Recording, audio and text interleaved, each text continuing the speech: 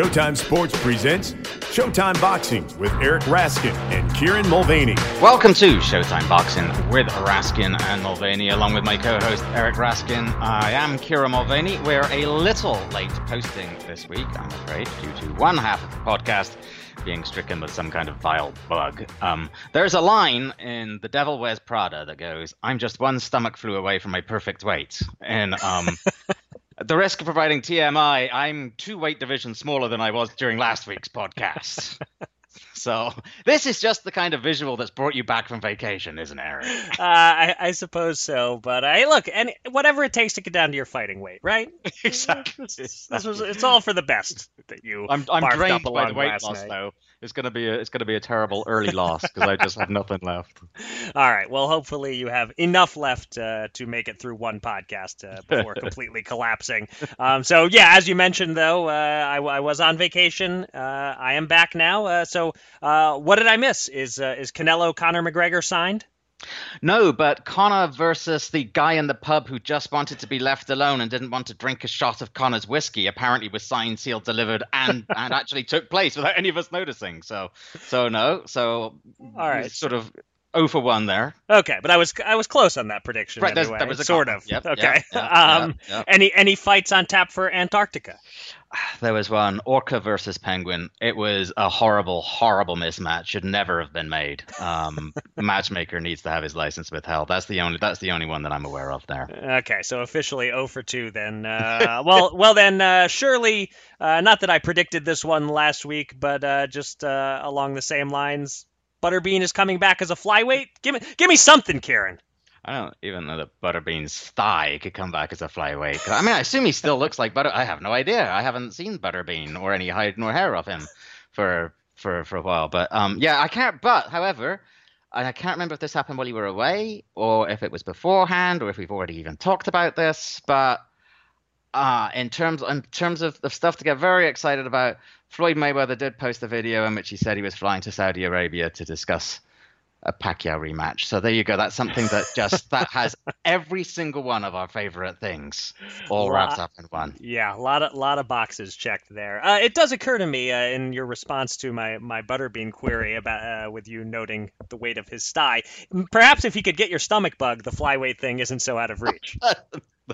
Yeah. Well, I don't know.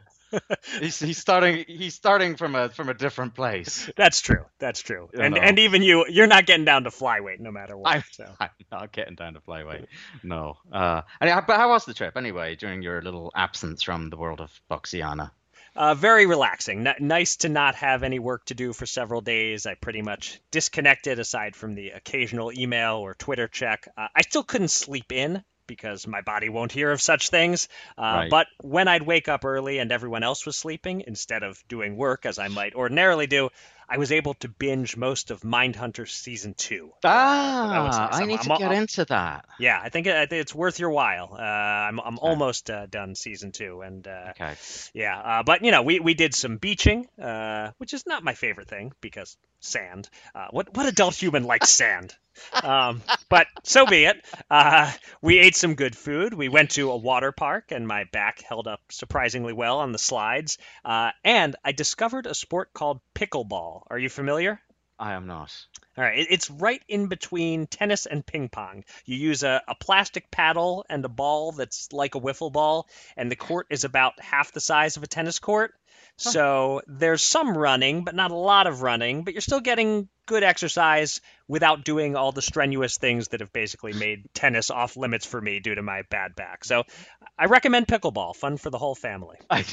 When did we start to become like this? When we're like, yeah, vacation was great. My back held up on the water slide, and now I've discovered a game that doesn't involve any running, so it's great. Yeah, it pretty well sums up the station we're at in life. Yeah, so that was my vacation. Then I came back home and had hours and hours of boxing to watch, and here we are. And here we are. Now we're all caught up. And this week on the podcast, we have our usual mix of fight reviews, fight previews, speculation about who Canelo Alvarez will fight next, of course. And we'll try once more to remain calm when having to say the word Saudi Arabia again. But we will start with our thoughts on Friday's card on the home network as ShoBox, the new generation, came to Broken Arrow, Oklahoma, And Eric found a crowd that was pretty darned excited to see people punch each other in the face. Yeah, indeed. Those fans were loud and into it, regardless of whether there was any reason at a given moment to be loud and into it. Right. I understand why fights have to be in Vegas a lot of the time, but those late arriving casino crowds, they tend to really suck and be dead, at least throughout the undercard, unless a fight of the year candidate breaks out. And this Broken Arrow crowd was the exact opposite. I suggest next time we do a Radio Row pod, I'd like to do it live in front of this Oklahoma crowd. They'll laugh at all my jokes. They'll cheer all your segues. We could really use them to enhance the podcast. There you go. Anyway, as pumped as the fans in Oklahoma were, the card itself was perhaps slightly deflating, not because the action was bad, but because the fights didn't prove competitive. We had 3 fights, and across all 3 fights, the perceived A-sides won every single round. The underdogs just proved to be overmatched across the board, and it was perhaps a bit surprising how one-sided the main event was, as super middleweight Vladimir Shishkin, whom Kieran and I both picked to win by unanimous decision, instead stopped DeAndre Ware in round 8, referee Gary Ritter calling a halt just as Ware's corner was throwing in the towel. With the loss, Ware falls to 13-2-2, while the Russian Shishkin is now 9-0 with 6 KOs. Kieran, I know you were expecting this fight to be more competitive than this. Were you more impressed with Shishkin or disappointed in Ware? For me, I think it was more of the former, being impressed with Shishkin. I thought that Ware would be able to give him some difficulties early on with that swarming style of his, but he was just never able to get that going because like Shishkin's high punch volume and accuracy from the off just kept him on the back foot and he could just never get in close. And I think Ware, he's just that kind of guy, that kind of level where if you're able to take away his A game, he doesn't necessarily have a B game. And I think as we talked about in the preview, if you're going to be really successful consistently with somebody as a fighter who tries to swarm your opponent, you kind of need to throw punches. Right. And that has been his failing. And I think we identified that last week, that he needs to be more active, and he just wasn't, active enough. But, I'm not inclined to be too harsh on him for that. I mean, he is what he is, DeAndre Ware, and he's the kind of guy who, up against a decent opponent on the right night, can have success. Up against somebody who's really significantly more skilled than him, his deficiencies are going to be highlighted. And it wasn't that he wasn't trying. I mean, even as the fight was clearly being ground out of him round by round by round, till that sequence of punches that started the stoppage, he was perhaps having his best round of the fight in round 8. I mean, it's still grading on a curve. It was, right. But still, he was certainly giving it a go. So, so for me, no, I thought it was more about Shishkin. I liked what I saw. I liked his compactness. I really loved the straight punching. Liked his footwork. I think, the guys were talking about, is he ready to fight somebody like a Callum Smith? I certainly don't think he's there, but he's clearly got some, natural skills. Looks like somebody, he's one of those guys for whom, the movement and the flow of punches are just very natural. He doesn't have to think about it too much. Even though he's got all that amateur experience that we talked about last week, I think he might be the kind of boxer who's better as a pro than as an amateur. He just has that kind of style, I think, and that aggressive approach.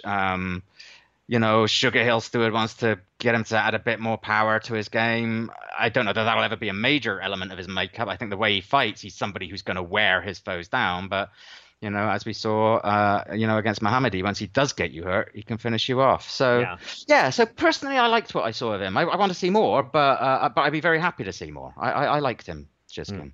Yeah. So I think we have a pretty good idea, as I said, of what Ware's ceiling is. He's fought 3 times on Showbox in the last 11 months or so. He's 1-2. He's 31 years old. Like we said, he is what he is, I think. No shame in that. He's done really well for himself. But we still do, like I said, I still think we do have a bit to learn about Shishkin. So I was just said I don't think he's ready for a Callum Smith, but what about you? I mean, what stood out to you about his performance, and do you think is he potentially world title material, do you think? Yeah, he's a solid guy. I think we could certainly be looking at a future belt holder, at least. Sure. Tough to project beyond that, but the tools seem to be there to be a top 10 super middleweight. And if you can make the top 10, you can beat someone for some random vacant belt. At least I would agree with you that Callum Smith talk is still a ways away. He has a good 1-2. That's the core of his offense. Yeah. Raul Marquez pointed out at one point that Shishkin has no inside game and added, but he doesn't need to right now. And that was true in this fight. Might be true for the next few steps in the progression. But eventually, if he's going to be a true champion, not just a dime a dozen belt holder, I think we need to see him develop skills on the inside, or maybe they're there and he just wasn't forced to show them. Also, want to see him maybe vary his combinations a bit more, add a little head movement. But for a prospect ready to advance to contender in the next year or so, I liked what I saw, and those USA chants didn't seem to bother him. So there's that. Boy, did I have complicated feelings about hearing those chants, but we don't need to get into that here. Let's move on to the semifinal bout, where we got our second look at 140-pound prospect Shojahan Ergashev, and as expected, the style of stocky Abdiel Ramirez was far more conducive to making the Uzbeki southpaw look good than was Michael Fox's style last time out. Ergashev scored a knockdown in the second round, though I felt it was clearly a push, but the ref's call proved immaterial as Ergashev dominated the fight completely and stopped Ramirez in the fourth, landing a frightening 53% of his power punches along the way. As it turned out, Ramirez wasn't much of a measuring stick. What did you take away from this performance by your boy, the descendant of Tamerlane, Kieran? Yeah, I love me some descendant of Tamerlane. I don't know how far he'll go. I'm having, based on what we've seen of him, I'm still having a bit of a hard time assessing exactly where his ceiling is and in fact where he is right now. But I love watching him. I love his combination punching. I love the way he listens to instructions. There's Sugar Hill just like points to his body and goes, more. And and he goes out the next round and just starts tearing the guy up to the body. I absolutely love that. It is a bit difficult to assess this performance, isn't it? Because like you said, Ramirez just wasn't much, of a challenge or much of a measuring stick. But I guess it's a little bit the same as the question you sort of asked with the main event. How much of it was that Ramirez wasn't very good, or how much of it was that Ergashev was.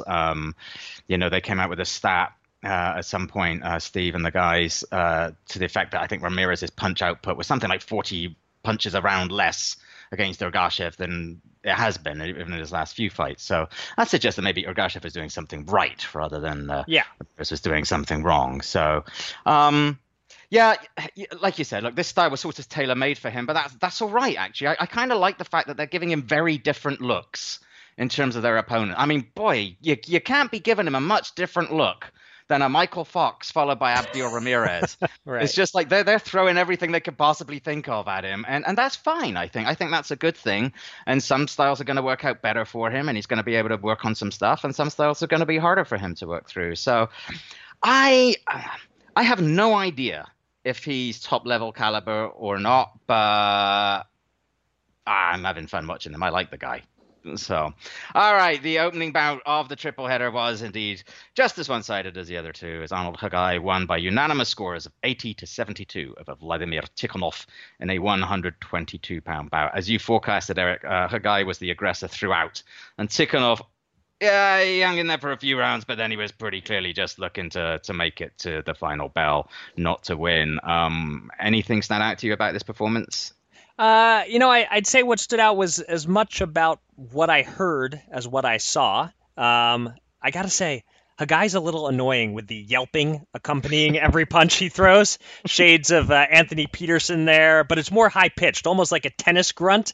And the more I listened to it, the more it started to sound like he was yelling his own last name. I was like, Hagai! Hagai! And if so, good marketing, good branding. Nice. Kind of like George saying Costanza as a jingle, buries his name in your head. But I guess I should talk a bit about Hagai's actual boxing. What stood out most is just how fun to watch he is. He's not that hard of a puncher. I don't know that I call him an elite prospect, and he wasn't in against an opponent in Tikhonov who could really do anything to discourage him. But he got a lot of business done to the body. He's aggressive. He's fun. I definitely want to see more of him. Ideally, next against someone with the power to keep him honest. I think it was just a little tough to judge here because it was so clear that he was not worried about what was coming at him as he went in there and did his thing. Right. And by the way, I noticed before the fight that Hagai has a big scar on his left eyelid. I wonder if that's a threat to open up in future fights. What wasn't an issue in this one, though. All right, so those fights were lacking in drama.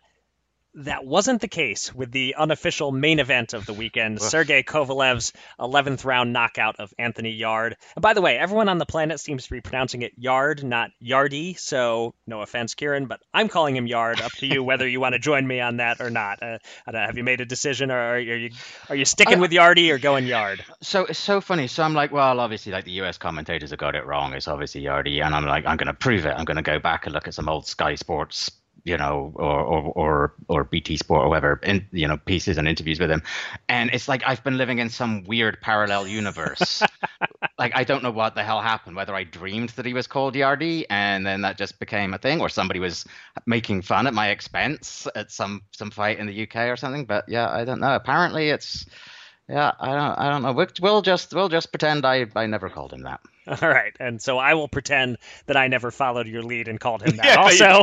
Exactly. But okay, officially from now on, we're going Yard. Anyway, tremendous back and forth action over the final few rounds of this one. Kovalev seemed fairly well in control through 7 rounds. Then Yarde hurt him badly in the 8th. Kovalev bounced back tremendously in the 9th. He hurt Yarde in the 10th and then knocked him out in the 11th with a jab. I can't remember the last time I saw that. Knockdowns from a jab, sure, you see that occasionally, but knockouts, wow. I mean, I know exhaustion had a lot to do with it, but still, down and out from a jab. Kieran, can you recall another jab KO? And more importantly, bigger picture, what went wrong for Yarde, and were you surprised by how alleged frontrunner Kovalev rallied after the near disaster in round 8?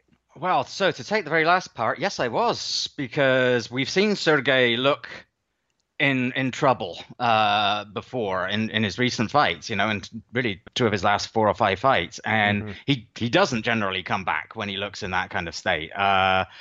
Boy, Yarde was hitting him in that 8th round. He looked gassed, and he was getting hit really clean. His body language wasn't great. I was very impressed with the way that he came back, and I think this is where having an experienced trainer who you trust, like Buddy McGirt, helps. Buddy told him what he needed to hear. He kept him calm.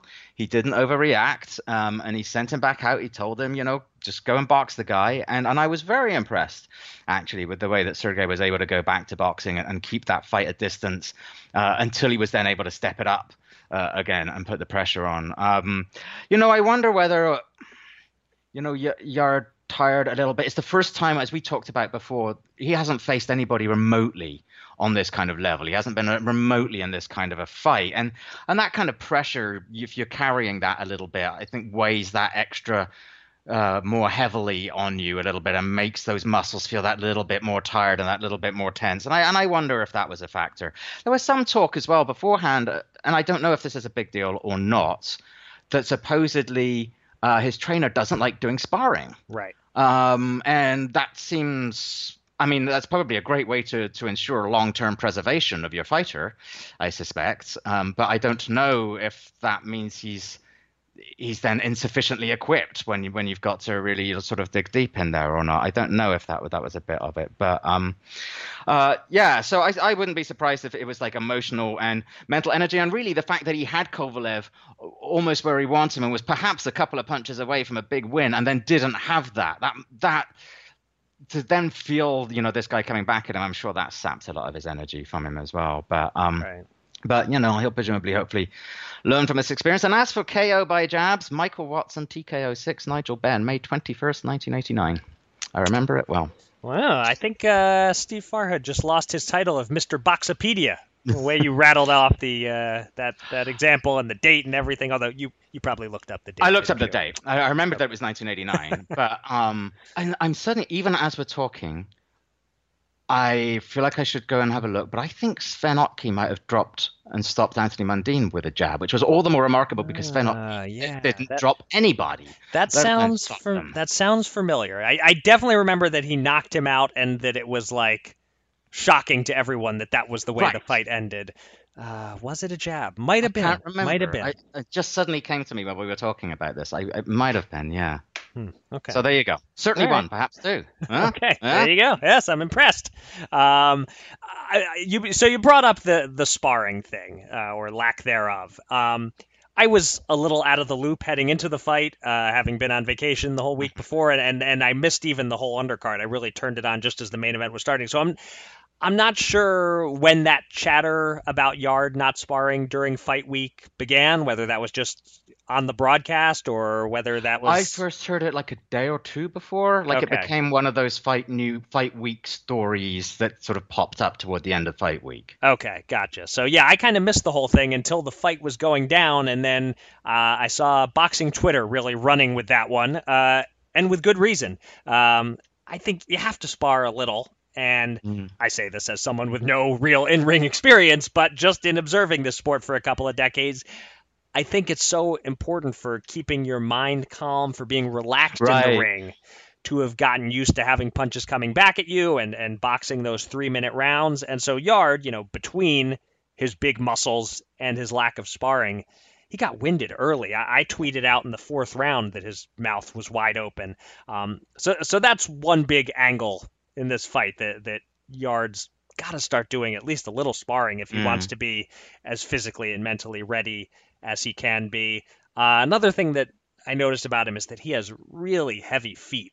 He's never on the balls of his feet. He's always plodding around flat-footed. That's not ideal. But those things said, obviously a lot of the tools are there for him to have pushed Kovalev like he did with these particular flaws. If I had to guess, I'd say this is a guy who will at least grab an alphabet belt at some point before his career is done, who can still come back from this one defeat and make plenty of noise, I would think.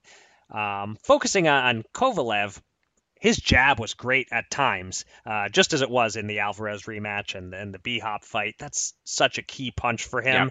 Yep. And the big thing is just how much he impressed me in round 9. He took that beating in round 8. It was almost a 10-8 round without a knockdown. In fact, one of the judges did score at 10-8. But he came out in the 9th and stayed composed and went to the body, which you don't usually see a hurt fighter remember to do that. Just what an impressive second win from him in 9, 10, 11. Really unlikely stuff from a guy in the back half of his 30s with the reputation he has. And one more quick thing. A note to all commentators. Please don't tell me that a fighter doesn't like it to the body.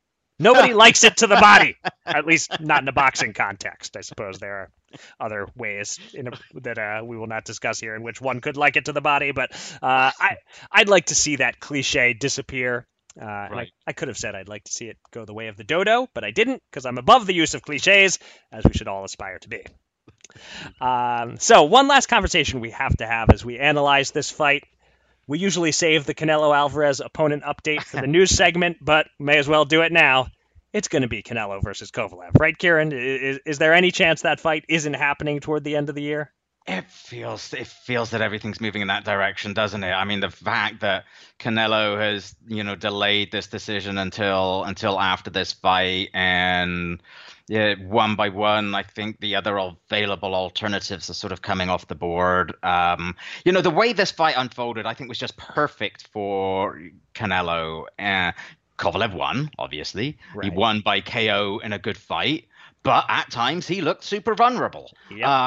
And that's just perfect. And really ever since that second Andre Ward fight, there have been several times now where Kovalev, who earlier on in his career was largely just mowing people down, has looked vulnerable as perhaps as he slowed down and and aged, people have been able to get to him in the same way that he was previously just able to get them. But this was, I think, a significant step in that this was the first time we'd seen him look in real trouble and come back. So I think that's that whole other element in there. But I'm sure whatever Canelo might feel about that particular phrase, if ever a fellow liked working another guy's body, it was Right. him. So I'm sure he'll have been licking his lips at part of that, and he will think to himself, we could make this fight, and it will be a big fight, and people will forget, at least temporarily, that I'm not fighting Gennady Golovkin, and I never want to fight him again.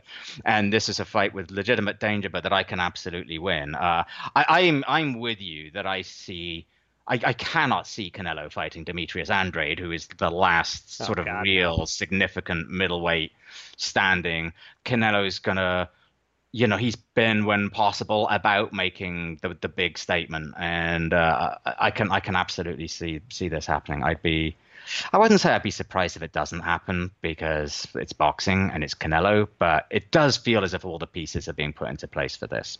Yeah, and I'm increasingly confident that Canelo is going to be a pretty big betting favorite if indeed it happens, which is in a way surprising for a middleweight going up against a proven light heavyweight, but it sure feels like everyone's now on board this guy's perfect for Canelo train. Right.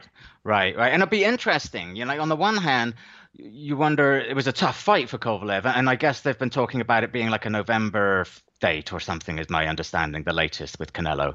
And you think, well, how is Kovalev going to be able to come back easily enough, because it was a tough fight?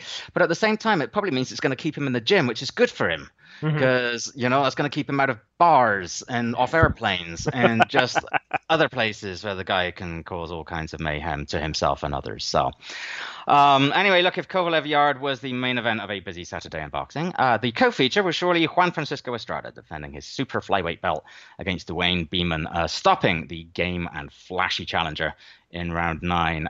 We talked beforehand about Estrada being, sort of a bottom half of the pound-for-pound top 10 kind of guy. He's still there for you? Yeah, absolutely. I had him at number 8 the last time I compiled a list, which was in June. Since then, Manny Pacquiao beat Keith Thurman, and so maybe Pac recracks my top 10. I'm not sure yet, but if he does, it's at 9 or 10. I think Estrada holds steady at number 8. Props to Beeman first for really coming to fight despite being in a little over his head.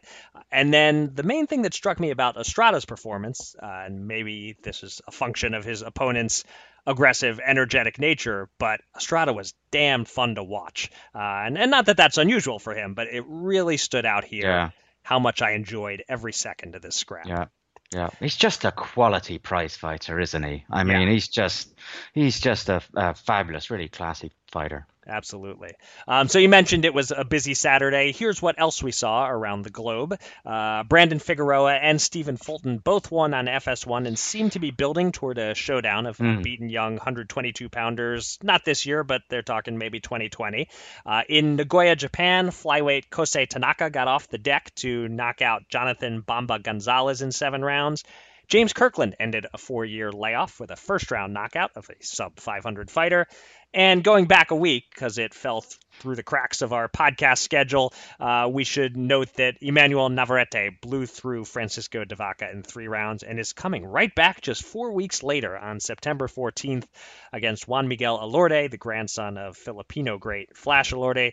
Anything you want to comment on among all those results, Kieran? So mostly for me, I was really interested in Figueroa and Fulton, and both did what you're supposed to do when given like an opportunity with the TV televised card, ended their fights early and emphatically.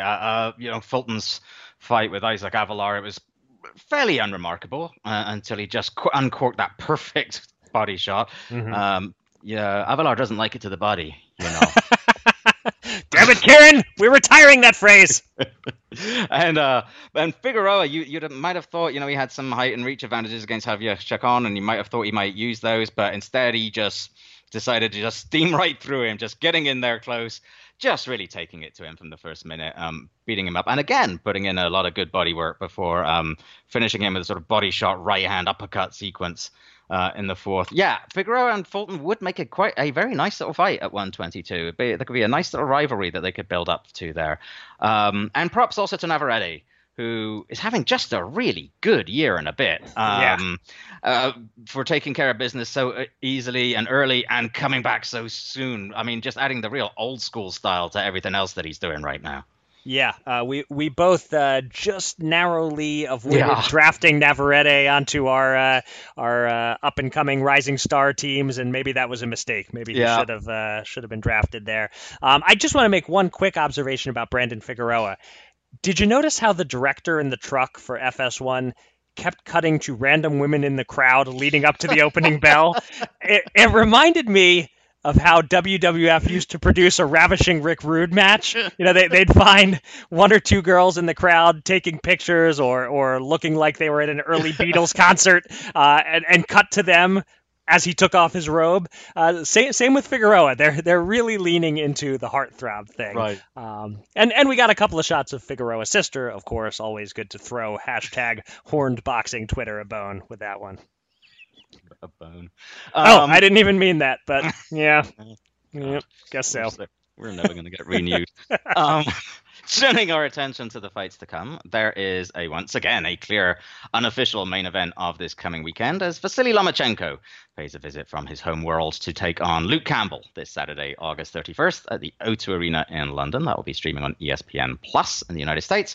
This is Lomachenko's first time fighting in England, although it's not his first time fighting a Brit, as last time out he eviscerated poor Anthony Crolla in 4 rounds. There's been some chatter, perhaps overly optimistic, about Campbell's style being potentially troublesome for Lomachenko. What do you think of such chatter? And is there any upset potential here?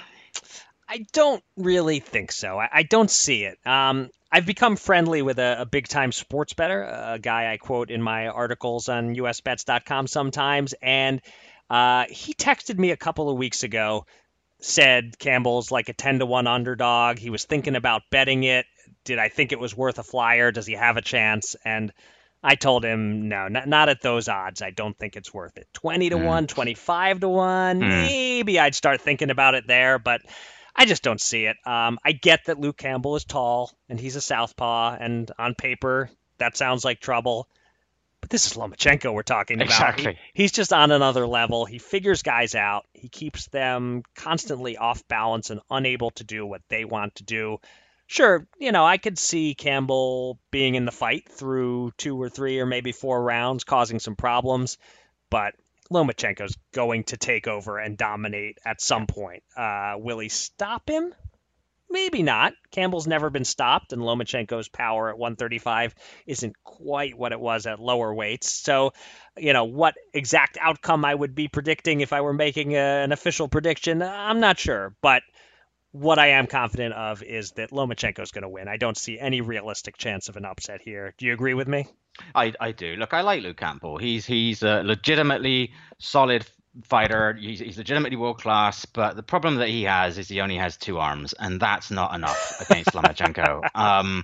No, and I think you're on something there. Look, the Lomachenko footwork is going to make the difference here, I think, and you're exactly right. He's perfectly happy to take a couple rounds to figure somebody out, and then once he's dialed in, I mean, Campbell's very good, but he's very good in the sort of conventional, normal world title challenger type fighter sense.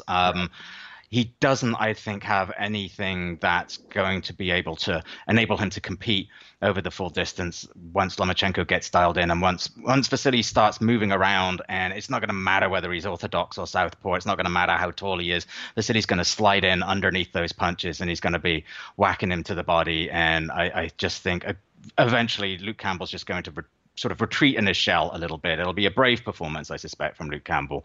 Probably do himself some credit, but it's just I don't see what he has that can beat Vasily Lomachenko. Yeah, he's an earthling. He's an earthling. That is his fundamental problem. Yes. Yes. That's true of many of us, really. All right. Some interesting fights on the undercard.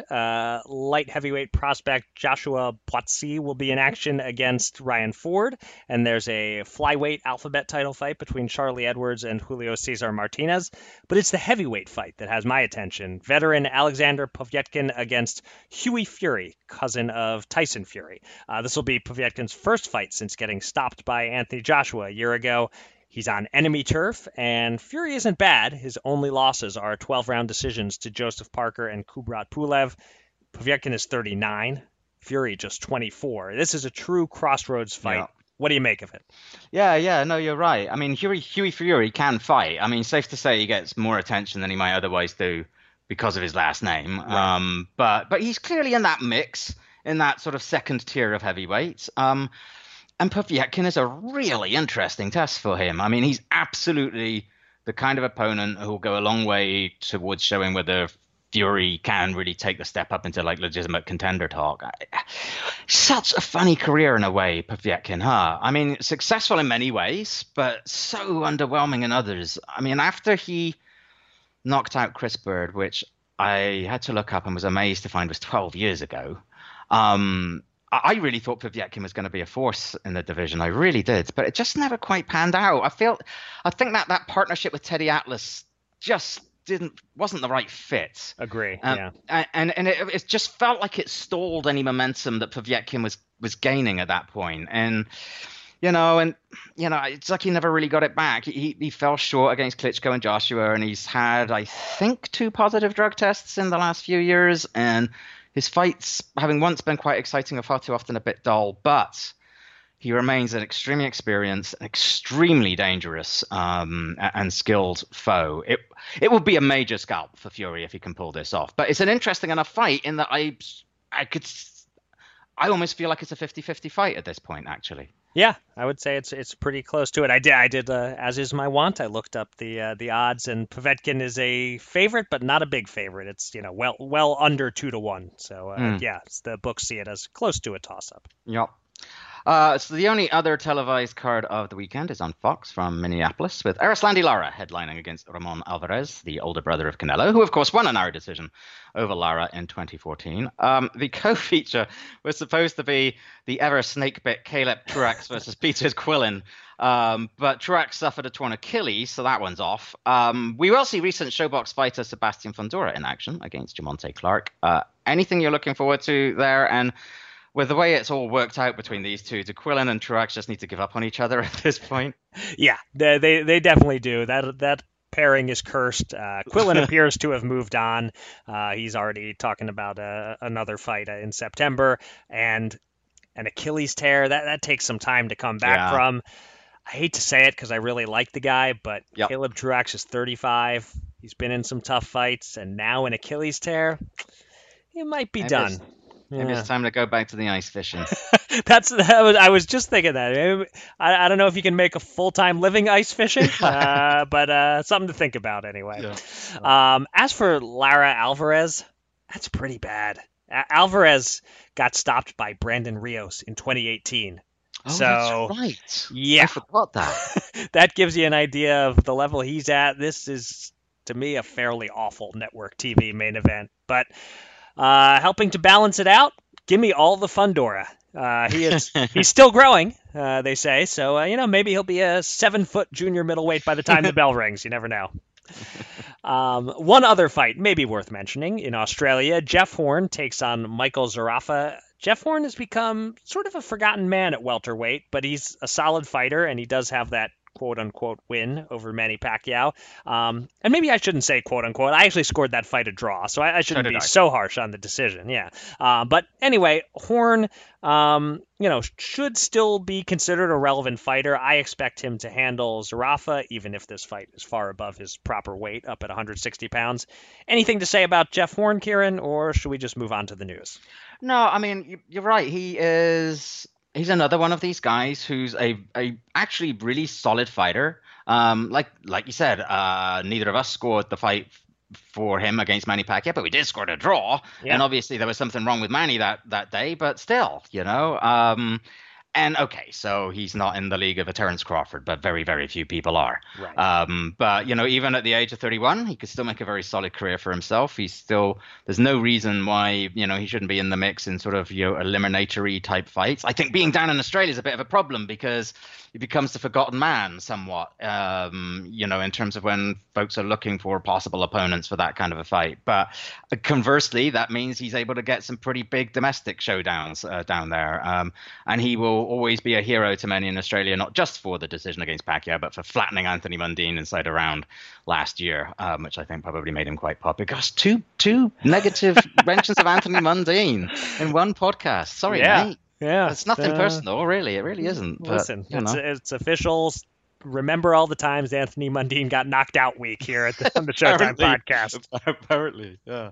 Oh dear. All right. So the biggest news this week is that the Gennady Golovkin Sergey Derevyanchenko fight has been signed for October 5th, Madison Square Garden, and just afterwards, Triple G announced that he had signed with Matchroom, and which, among other things, sort of brings full circle the events of last year when Golovkin was going to rematch Canelo until Canelo was suspended. And then there was that great deal of back and forth over whether he would fight Derevyanchenko, who was a mandatory, before he then fought Vanis Martirosyan, before ultimately getting the Canelo rematch. And as we've mentioned before, we've seen Derevyanchenko subsequently in title action, falling short in a creditable effort against Daniel Jacobs last year. And of course, we know all about Golovkin. We'll get to it more a week or so out. But anything else to comment on? Yeah, well, I guess just in terms of the signing with Matchroom thing, let's note that Golovkin and K2 had a great run, but this follows on somewhat logically from Gennady ditching Abel Sanchez. There's no big surprise that it went this way. And it's not like he's ditching the guys who got him there just as he's starting to make the money. They all made a lot of money together. So yeah. I'm not shedding any tears for anyone. My quick observation about the fight for now is this. I'm interested in it because we haven't seen Gennady in against this level of opposition in a while. It's either been the Canelo, Jacobs, top-level guys who he's gone the distance with, very close, or it's been the total setups like Steve Rolls and Vanis Martirosyan. Remember that nobody other than Canelo or Jacobs has lasted the distance with Triple G since before he came to America. So this will be interesting, not in terms of whether I have any question about who will win, but in terms of whether Gennady can dominate and stop this guy. Because prime Triple G, I think, absolutely would have. Whether current Triple G will stop a B-plus level opponent, we don't know. We haven't seen him in the ring with this level of opposition in a few years. Yeah, good point. Good points. So, yeah, Golovkin Derevyanchenko is on, as we figured it would be. And we follow that expected news with more expected news. Andy Ruiz has now signed on the dotted line for the Anthony Joshua rematch in Saudi Arabia. Ruiz reportedly added a little over $1 million to his purse by holding out. This fight strikes me as the ultimate example of a sellout. It is the dictionary definition. And I'm sure some of the people involved see nothing wrong with staging this event in Saudi Arabia. So for them, it's not a sellout, I guess. But for many of the people involved, from the fighters to their teams to people at DAZN, etc., they know what's what. They get what's happening in the country. And they're just selling out their values, their morals, in order to make money.